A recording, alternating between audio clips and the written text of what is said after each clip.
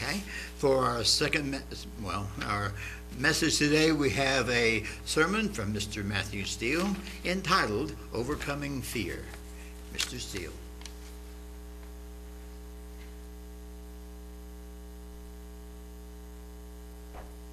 Thanks, Reg. I was missing all the other parts to that song, man. I was remembering it back in my head. So, in John, 1 John, chapter 4, verses 17 to 19, we find a scripture that is often used as a motivational scripture, or at least part of it.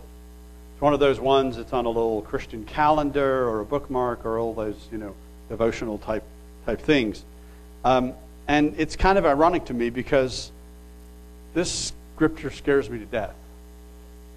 And yet it's used as one of these popular, encouraging, positive scriptures. And it should be. Maybe I'm just a little strange, but it scares me a little. It says, "Love has been perfected among us in this, that we may have boldness in the day of judgment, because as he is, so are we in the world.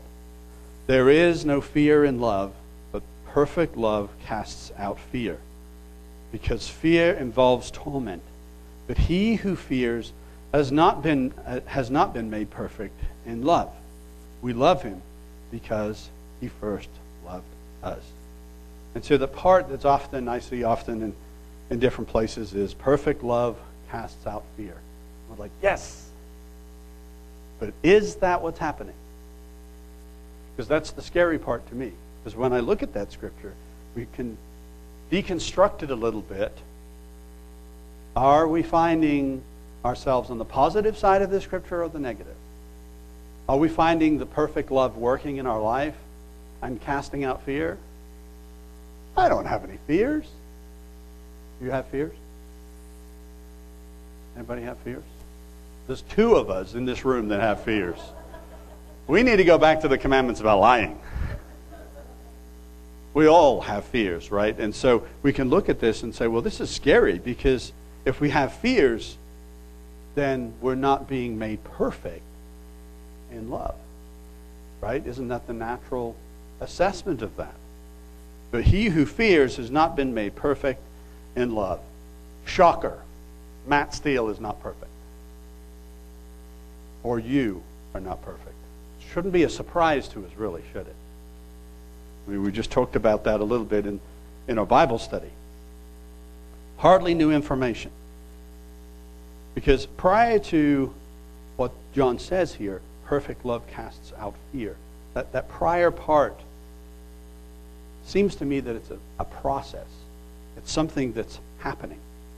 And like I said, I don't know if you've looked at it this way, but I've always looked at it in a way that this is not done in me, or it's not working very well in me, because I'm not supposed to have these fears. If Christ Jesus and the Father have moved in with me, and we have that perfect love living within us, then how can we have fears? How can we have fears? So, I'm going to admit something to you. I have fear. And you guys just admitted it to me, didn't you? Whether you raised your hands or you just laughed. We all have fears. And I'm not talking about light fears. Light fears are like afraid of snakes. Or some people are really afraid of clowns. I'm not too sure why they're afraid of clowns. Spiders, bugs, beetles, scratchy noises on chalkboards. These are not the kinds of fears we're talking about, are they? We're talking about real, overwhelming, deep fears, sometimes debilitating fears. Something else I'm going to admit to you. This week I had a fearful outburst, shall we call it. I had a fearful episode. Basically caused me to lose about 3 nights of sleep. Could not turn off the stupid brain that I have. Anybody experienced that? Yeah. We've all experienced that. Fear is an evil predator that takes captive hope and decimates peace. Isn't it? Fear is like this evil predator that captures our hope and decimates peace. But I suspect that we have all experienced that. All experienced those kinds of moments. We all have experienced what, and I really love this line, and we all know it, President Franklin D. Roosevelt said, was nameless, unreasoning, unjustified terror which paralyzes us. Nameless, unreasoning, unjustified terror which paralyzes us. Some of our fears might be the same. You know, we all live in this world, and we may all have very similar challenges, and then some are very unique to us and how we've lived our lives and the experience that we have in our life. But nonetheless, when we are filled with tears in the middle of the night, we all pray the same prayer. We're all praying about this fear that we are wrestling with. Just as David did. You know, remember that great warrior? Conquered armies, led the children of Israel to expand their territory, took over cities, took over Jerusalem and made it the capital of the nation of Israel. And it's synonymous with Israel, isn't it? And the history of God's people. He did all of these things, and yet he had fear. Wretched fear. In Psalm chapter 6 and verse 1, it says, O Lord, do not rebuke me in your anger, nor chasten me in your hot displeasure. Have mercy on me, O Lord, for I am weak. O Lord, heal me, for my bones are troubled. My soul also is greatly troubled. But you, O Lord, how long? Return, O Lord, deliver me. O save me for your mercy's sake. For in death there is no remembrance of you. In the grave, who will give you thanks? I am weary with my groaning.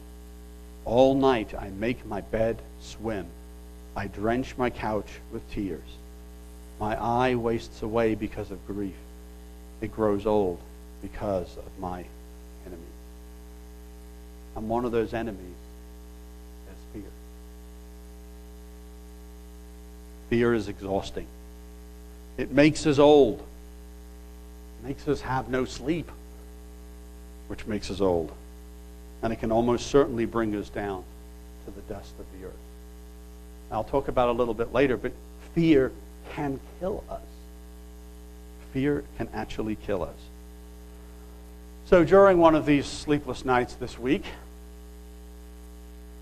I read the Bible, I prayed, I brought my fears to the Lord, still not going to sleep. So I thought, well, I'll get up and I'll watch a movie. Stick something on, distract my brain, right? I mean, maybe you've done some of that, turn on the television, Darla's done that. Watch something to distract myself. So scrolling through the list of options, I came across a movie. I hadn't seen it before. I remember seeing it advertised. It was a sci-fi movie. Good for me. Sci-fi, absolutely. Totally go with that. I like sci-fi, and it was like kids rated, PG-13 or whatever it was. So no bad stuff. Excellent. This should be a good choice to fall asleep to, right? Oh, I want to watch the end of the movie, and I'm just falling asleep, and then I can go crawl into bed. This should be a good choice to fall asleep. The movie was called After Earth. I don't know if you guys have seen that movie with Will Smith, and his son also was in it with him and played his son in the movie. A nice father-son movie. That's sci-fi. Set in space, no less. So that's even better. Wrong. You know what the movie is about? Fear. Overcoming fear.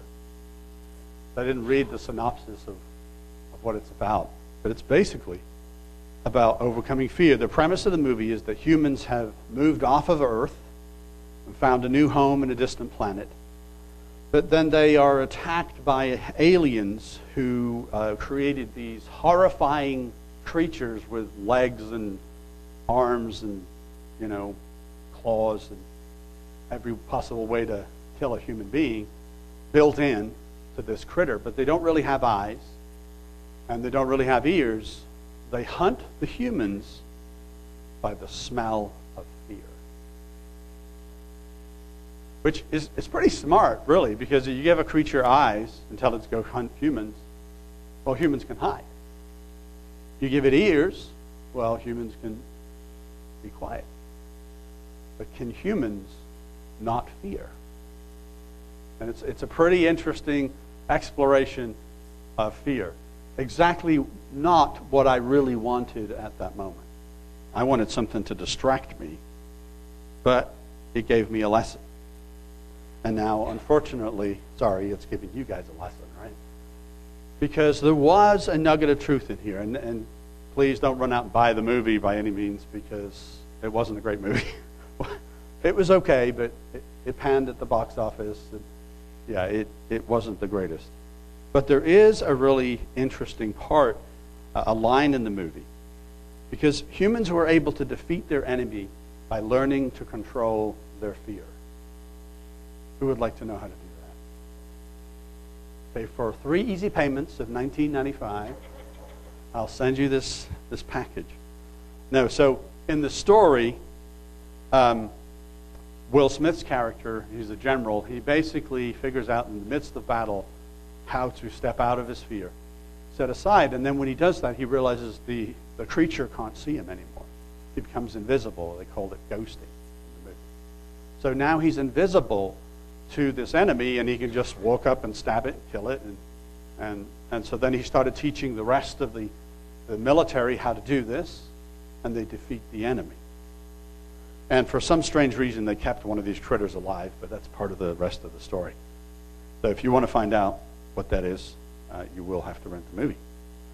But nonetheless, when his son asks him about how he had discovered the ability to not fear, to step out of this fearful state, and what happened to him, he says this. Brian's going to play the audio part of that.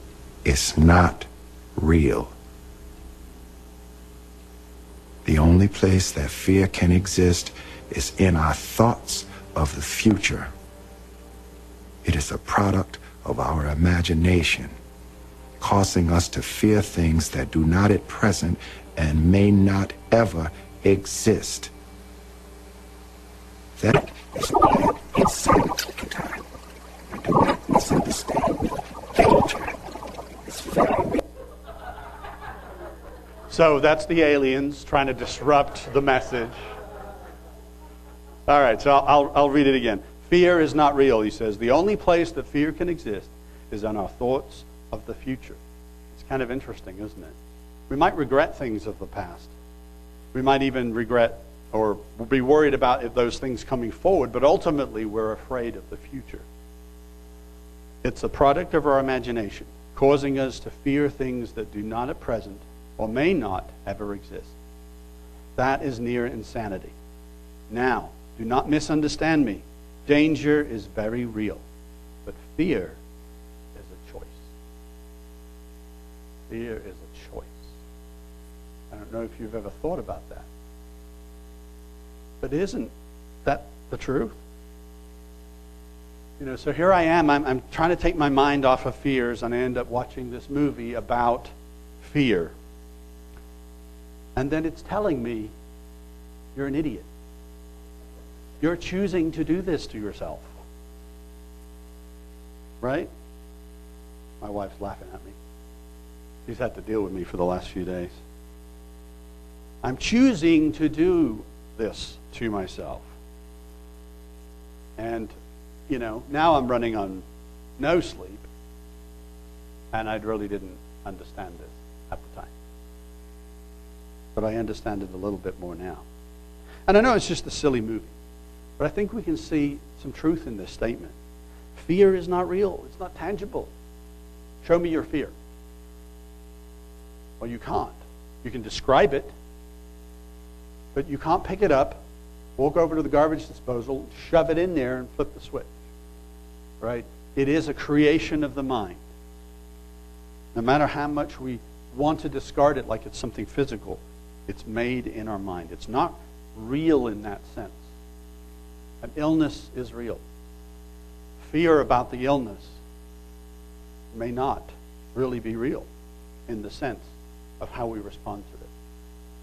When I started having a specific medical issue, the fear of what it could be was infinitely greater than the actual condition. And I think we all find that. We construct these monsters and then terrorize ourselves with these monsters of fear.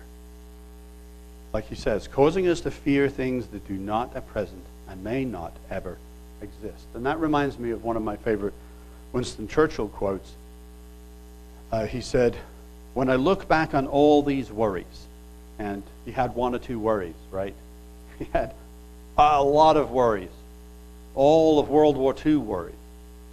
And then even his life before that. I mean, he was involved in World War I. Lots of worries. He says, when I look back on all these worries, I remember the story of the old man who said on his deathbed that he had a lot of trouble in his life, most of which never happened. Most of which never happened. So if we admit to ourselves, to one another, that we have this condition, that we have fear, we find ourselves in a very common place, a very human condition. And so what are we supposed to do with this understanding? To recognize that we all struggle with this, and that we have a struggle with fear. Do we just have to deal with it? You know, suck it up, Matt. Take some pharmaceutical. And go sleep. Which is kind of a problem with me because the pharmaceuticals don't react well. And maybe you have that same situation too. You know, I can't even take Benadryl without being a monster myself the next day. So how are we to deal with this? Do we have to suffer with fears, or is there something that we can do? Can we actually do something about this? Something we must allow for in our life, maybe promote or change in our hearts and minds.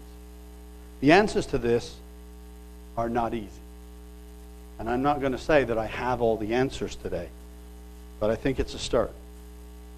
We have a template to follow, and oddly enough, it's the template that James gives us about sin. And I think fears follow along with this same pattern that James told us. In James chapter 1, verse 12, he says, "Blessed is the man who endures temptation, for when he has been approved, he will receive the crown of life which the Lord has promised to those who love him. Let no one say when he is tempted, I am tempted by God, for God cannot be tempted by evil, nor does he himself tempt anyone. But each one is tempted when he is drawn away by his own desires and enticed. Then, when desire has conceived, it gives birth to sin, and sin, when it is full grown, brings forth death." So this is the template for how we sin. I don't know if you've ever looked at it that way. But these are the steps that we follow that we fall down into sinning. Now, it may not appear relevant for us, but I think fear follows a very similar pattern, because unrelenting and consuming fears that keep us up at night do actually lead us, oftentimes, to sin. So there's an interesting connection there. Because sometimes misguided efforts to try and self-medicate, right, from our fears can lead us into sinful nature, sinful activity. So, for example, applying alcohol or drugs to our fears, drinking our fears, right? Applying those drugs to try and self-medicate from those very painful fears that we might have. Applying food, or the lack of it, can lead to destructive eating disorders. Gambling, leading to debt, financial ruin, financial destruction. Applying unhealthy sexual activity can lead to destructive outcomes. Fears can absolutely lead to sin. And as James has told us, that sin, when it's fully matured, right, that's an organism, a sickness growing within us, brings about our death.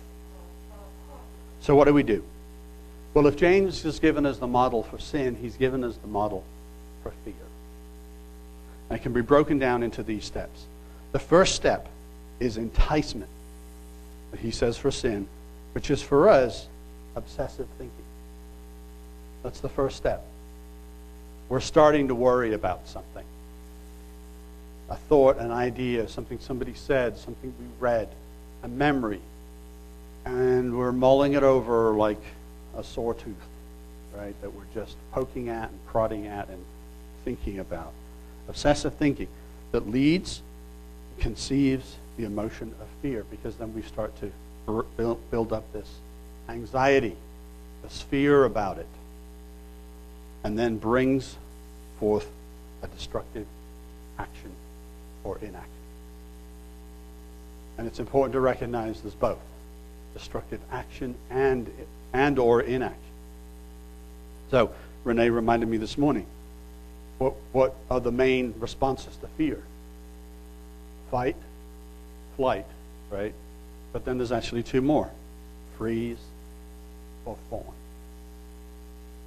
Fight, flight, freeze, or fawn. Now this is a basic process. A lot more, I'm sure, into it, and I'm not a psychologist. But the very first step that leads us to fear is the best place to stop. Obsessive thinking. That starting to worry and think over and dwell over and create all the negative outcomes and possibilities and consequences of whatever that thing is, that is the best place to stop. It's where the anxiety starts. This is a useful formula, I think. Simple, perhaps. It's useful because it can help us to start understanding what we're doing, so that we can then, when we find ourselves in those moments, because we've already admitted that we all have those moments, we already have those fears. But when we find ourselves at that moment, we're going to start to apply this process. So what comes next? Well, James's example is the best place, as I say, to intercept this cycle at the beginning. So just as with lust and desire, we need to have awareness, we're doing this. We're lusting or we're desiring. It's bringing forth that next stage here. What's going on? We need to stop and ask ourselves that question. Why are we being enticed to obsess over this thing, over this fear? And we ask ourselves some questions. Is the thing I'm obsessing over actually real? Is it real? Does it really exist? Or is it just something that we felt or presumed, assumed? Is there evidence that the thing that we are starting to worry about, that it really has happened in the past or really will happen again in the future? Do you really have the evidence that this is real?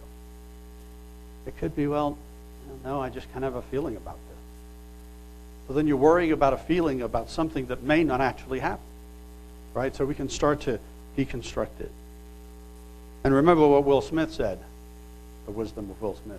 Danger is real. Danger is something to be aware of. So we can worry or fear something that is real, some danger. For example, we may be worrying about a bill that is due tomorrow, right? That's real. Somebody's going to be calling for the money. That's a danger. It's a danger to our financial security, our credit score. We can be worried and fearful of that thing. So the answer would be, yes, that is real. But an example of something maybe less real is worrying about inexplicably falling into poverty, right? And being destitute on the street. That may not be real, and hopefully we'll never, ever experience that. But you can see the difference, right? There's a risk of missing a bill. There's a risk that because I missed this tiny little bill, I'm out on my ear. That's not real. Is the thing that we're worrying about real? Is it really going to happen? And has it really ever happened before? has it really? And we can't cheat. We can't use our previous fears to say that it happened before. Right? We actually have to go to what's real. I'm going to share with you one of my biggest reoccurring fears. And then you have to share with me now. But one of my biggest reoccurring fears, and if you know me well enough, it's probably like, well, that's no surprise, is being left out, being excluded, being left behind. And you might have a similar kind of feeling. And I suppose people in general don't like to be left out. But is it a debilitating fear for you? Maybe it's something else. Just a fear of being left behind, left out, excluded. So if this was to start happening to me, what should I do? Well, I should stop and ask myself, is this really real? Does the person have a history of excluding me? Does this person have a history of leaving me behind?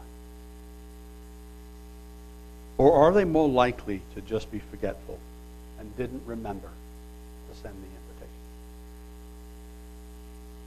See how that works? It's really assessing what's real and what's happened in the past with that person and what might happen in the future. If it is real, then we have to ask, why are they excluding? Because it might be there's a very real reason that isn't personal. But if we just stop with, well, yeah, they really are excluding me, well, what are you going to do with that? Now you're going to fret and worry about that. You still haven't got to the truth of it. So instead of saying, well, I'm not good enough, they don't like me, that I'm not valuable, I might ask, or I might think, well, is it because I'm not needed on this specific project at work? Oh yeah, look at all the other people that have been invited to the meeting. It's clearly about this thing, and I have no specialty for that. I actually have nothing to contribute to that. Perhaps there's a limit on how many people can show up at the party. Or perhaps there's a limit on how much money somebody can spend at an event, and they've just had to limit the number of people. Was it personal? No, it really wasn't. So we ask ourselves these kinds of questions. And then the big one, the one that I probably forget the most. Is there really anything you can do about it? Is there really anything you can do about it? Well, perhaps to this scenario we could ask, hey, here you're having a gathering at your house after church. Oh, yeah, I forgot to tell you, I want you to come. Can you bring the wine? Oh, great. Now I have to drink some. Now you're back to the bill question that you can't pay tomorrow. But it could be as simple as that, couldn't it? And you could very quickly get to a solution. Well, the response at work might be, wow, thanks for asking, Matt, but actually we just need these people. It's a really quick project, and we know that you don't really do that. Oh, of course. Sure. Let me know if you need them. Now, would it make us feel better? I would imagine so. Would we still feel like, well, man, I wish I could have been a part of that? Possibly. We still may have been disappointed. But we would start to understand the truth of it, right? We would start to get to that truth. And the truth, no matter how difficult, I imagine is going to be much less consequential, right, than the fear we would cook up for ourselves that would keep us up at night. And even if it isn't, well, now you know, right? They just don't like me. And shocker, sometimes people just don't like each other, right? It happens. And that will be the last time you worry about it. Because you can worry yourself all night long on that one and then be done. Right? Because you're never going to have to wonder about the next time you're not invited to something, or the next time, or the next time. Because you know why you're not being invited to it. It's logical to me. I don't know if you get it. But these are pretty basic steps. And maybe sometimes in the middle of the night is not a good time to call us and say, why didn't you invite me to that thing at church? Man, it's 2:30. What's wrong with you? But I think you get the message, right? We need to ask ourselves these questions and check the reality of our fears. So what does it look like for you? You probably have thought about one of your big fears, one of your reoccurring fears. What does it look like for you in there? Is there real evidence that the outcome that you're afraid of is going to happen? Has it really ever happened before? Is it likely to happen? And regardless of the answer, is there something you can do about it? Because maybe there is. You know, I mean, we have that scripture about if we have a problem with our brother or our sister in Christ, it's going to keep us up at night, folks. I know it because I've had it. I've done it myself. Somebody has hurt me, damaged me in some way emotionally, said something, and it completely, maybe accidentally, and I didn't deal with it. And that night, Matt gets 0 sleep. So it's not worth it. So I'm going to call you if you upset me the day of. Sorry. Because I need my sleep. But we have those examples, don't we? Do not let things lie down and fester. Don't let the sun go down on your wrath. So we must, in this process, speak truth to these stages. We must ask ourselves the question. And if we don't catch it, if we don't start to worry about it, we don't catch it when we start to worry about it at the very beginning, well, you know what it happens, right? It's a loop. So you start to worry about it, and then you start to think about it, and worry about it, and think about it, and it's just this cycle. So then there's another opportunity to ask the questions and stop. The process for fears, real or imagined, is the same. The outcomes are not, perhaps. But we have in our Savior a perfect example of how to deal with fear. We don't think about it sometimes.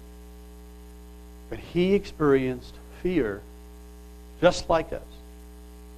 Debilitating, overwhelming, just soul-destroying fear. And we have that most famous of moments in the Garden of Eden, don't we? In the Garden of Gethsemane, I should say. In Matthew chapter 26 and verse 36. It says, and Jesus came with them to a place called Gethsemane and said to the disciples, sit here while I go and pray over there. And he took with him Peter and the 2 sons of Zebedee. And he began to be sorrowful and deeply distressed. And then he said to them, my soul is exceedingly sorrowful, even to death. Stay here and watch with me. And he went a little farther and fell on his face and prayed, saying, oh, my Father, if it is possible, let this cup pass from me. Nevertheless, not as I will, but as you will. And then he came to the disciples and found them sleeping. So kind of a lesson 1 in there. You can only trust your friends so far, right? You can only lean on human friends so far. But it is interesting, he took a couple of the disciples with him. And that's something I think we can think about, is sharing with one another and confiding with one another and trust. And yeah, maybe we might fall asleep on one another, but let's try not to. So he found them sleeping. Where am I? What verse? 40. And then he came to the disciples, found them sleeping, and said to Peter, what? Could you not watch with me 1 hour? Watch and pray, lest you enter into temptation. The spirit indeed is willing, but the flesh is weak. And you know, it's easy for us to say, he was talking to Peter later about what he was going to do, but maybe he was talking to himself. He is enduring the start of the most difficult period of his entire life. And it is the culmination of his entire life. And I'm not too sure he wasn't speaking the word of God to aid himself. The spirit indeed is willing, but the flesh is weak. Again, a second time, he went away and prayed, saying, oh, my Father, if this cup cannot pass away from me unless I drink it, your will be done. And he came and found them asleep again, for their eyes were heavy. So he left them and went away again and prayed a third time, saying these words, saying the same words. Then he came to his disciples and said, "Are you still sleeping and resting? Behold, the hour is at hand, and the Son of Man is being betrayed into the hands of sinners. Rise, let us be going. See, my betrayer is at hand." And then over in Luke, same event, obviously, but a slightly different perspective. In Luke 22 and verse 41, he says, "And as he was withdrawn from them about a stone's throw, he knelt down and prayed, saying, Father, if it is your will, take this cup away from me. Nevertheless, not my will, but yours be done." Then an angel appeared to him from heaven, strengthening him, and being in agony, he prayed more earnestly. And then his sweat came like great drops of blood falling to the ground. And when he rose up from prayer, he had come to his disciples, and he had found them sleeping from sorrow. And then he said to them, "Why do you sleep? Rise and pray, lest you enter into temptation." Jesus absolutely knows what debilitating fear is like. And it can be based on something real or imagined. And I think the thing about fear is it doesn't know the difference. That's why we have to ask ourselves those questions. He experienced it. He prayed through it. He came out the other side with an ability to endure what he was about to endure, to suffer, to carry all the weight of your sin and my sin, the whole world's sin, the whole world's suffering, the whole world's fears. He came out of this fearful moment of his own, carrying all of that and carrying it forward to death on Calvary. To complete the work of salvation in spite of all terror. His fear was of something very real. But he still went through the process. I don't know if you noticed, but he's going through the same process that we talked about. He clearly had asked, in the process of praying, is this thing, this fear that I have, is it real? Is it real? The thing that's going to happen, well, tonight and tomorrow, is it really going to happen? Yes, it is. Is there any other way? No, there is not. The answer was no. It is your cup to drink. There is no other way. You are the only Savior. What would that moment be like? To know that you are the only one that can do this. A very strong moment of fear.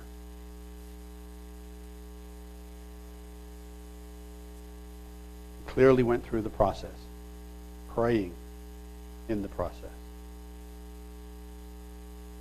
Luke's account also then says this, though. It says that an angel appeared and strengthened him. Anybody had that happen in the middle of the night with your fears? Wish it would. Right? I wish it would.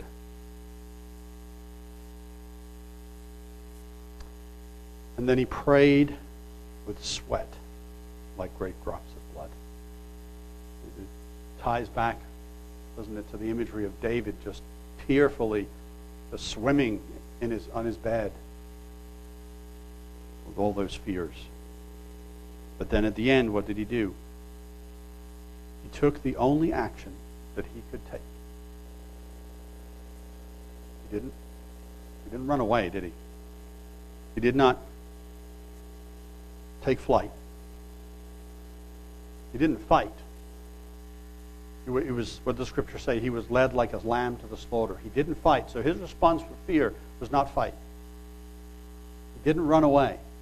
He didn't flee. Didn't fly away.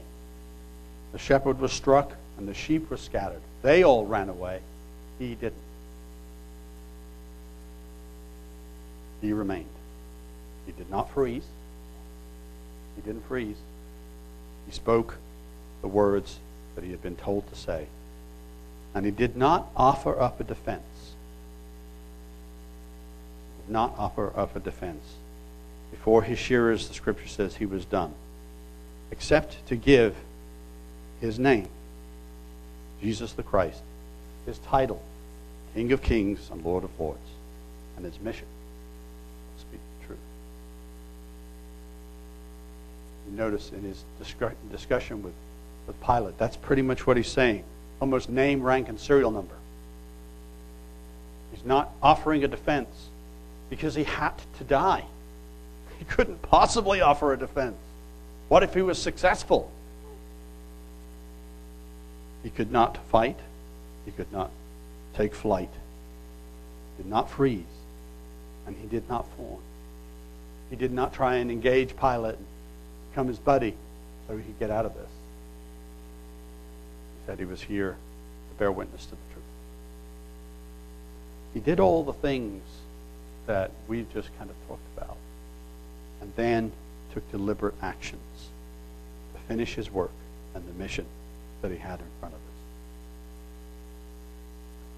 There's another kind of interesting example. I know I'm going over time a little bit because you all stole my sermon time with Bible studies. So it's really interesting. There's some data coming out from the COVID situation that we've had, for a year now, which feels like longer. And some data is kind of pointing to that fear may be playing a role in some of the deaths and certainly some of the symptoms that also appear like COVID symptoms. And there's a really interesting graphic that I can send to you later if you want to know about that. It says fear, anxiety, and the lockdown have actually increased the mortality rate. Researchers at the University of Illinois School of Medicine report the disruptive social and economic upheavals created by COVID-19 pandemic have led to an excess deaths that are either directly or indirectly attributable to COVID-19. In other words, not just due to the virus. The CDC reported unexplained excess deaths from middle-aged adults in 2020 over the numbers of 2019. This increase was not directly traceable to the virus. One theory associates the excess deaths with dietary deficiencies caused by an increase in alcohol consumption, sugary foods, and caffeine.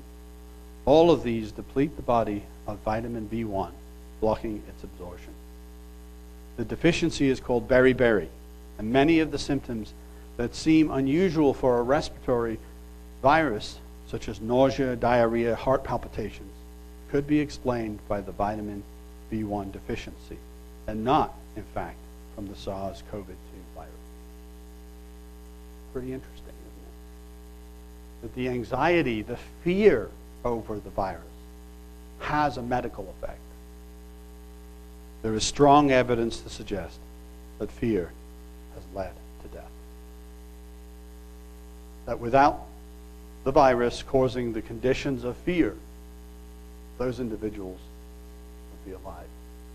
And they may not have actually had the virus. That's the power of fear. And that's just one part of it, right? Just take my experience from this last week and not sleeping. And what does that do to our health? It can further compound issues that we may already be suffering from. So there's a greater truth that we have to realize, and it's not that we're going to eliminate fear in this. Rather, it is that we're not going to eliminate fear in this lifetime. So, what does it mean for the scripture that we read at the beginning? I'll leave that to you to decide. But as Jesus said in John 16:33, John 16, verse 33. These words I've spoken to you, that in me you may have peace. In the world you will have tribulation, but be of good cheer. I have overcome the world. We are going to have trouble, real or imagined, and we're going to have fear as a result. But hopefully, we can do something about those fears. Hopefully, we can examine those fears and the thoughts that lead up to those fears and take the power of that fear away. And do what Jesus did, prayerfully take those fears and take the deconstruction of those fears, asking those questions in prayer to God. And I think we'll find that we'll be able to handle our fears much better, that we may be able to overcome our fears with that perfect love. And perhaps part of this that we've missed in our understanding is what Peter talks about in 1 Peter 5, verses 6 and 7. He says, "Therefore humble yourselves under the mighty hand of God, that he may exalt you in due time, casting your care, your anxiety, your worries and fears upon him, for he cares for you." It's not a one-time event. But we have to remember each time to cast those fears. Like I said before, to deconstruct those fears, ask ourselves those questions in prayer, and then lay them on God's lap. Cast them, throw them at him. Cast them on him, for he cares for us. We can only do that, though, if we follow the steps that we've talked about today, so that we can understand what we're casting upon him, so that we can understand what the cause of these fears are. And the last step, and the final step we have to take, is something we saw Jesus do, is to deconstruct those fears in prayer, asking the question, is this real? And then asking, what can we do about it?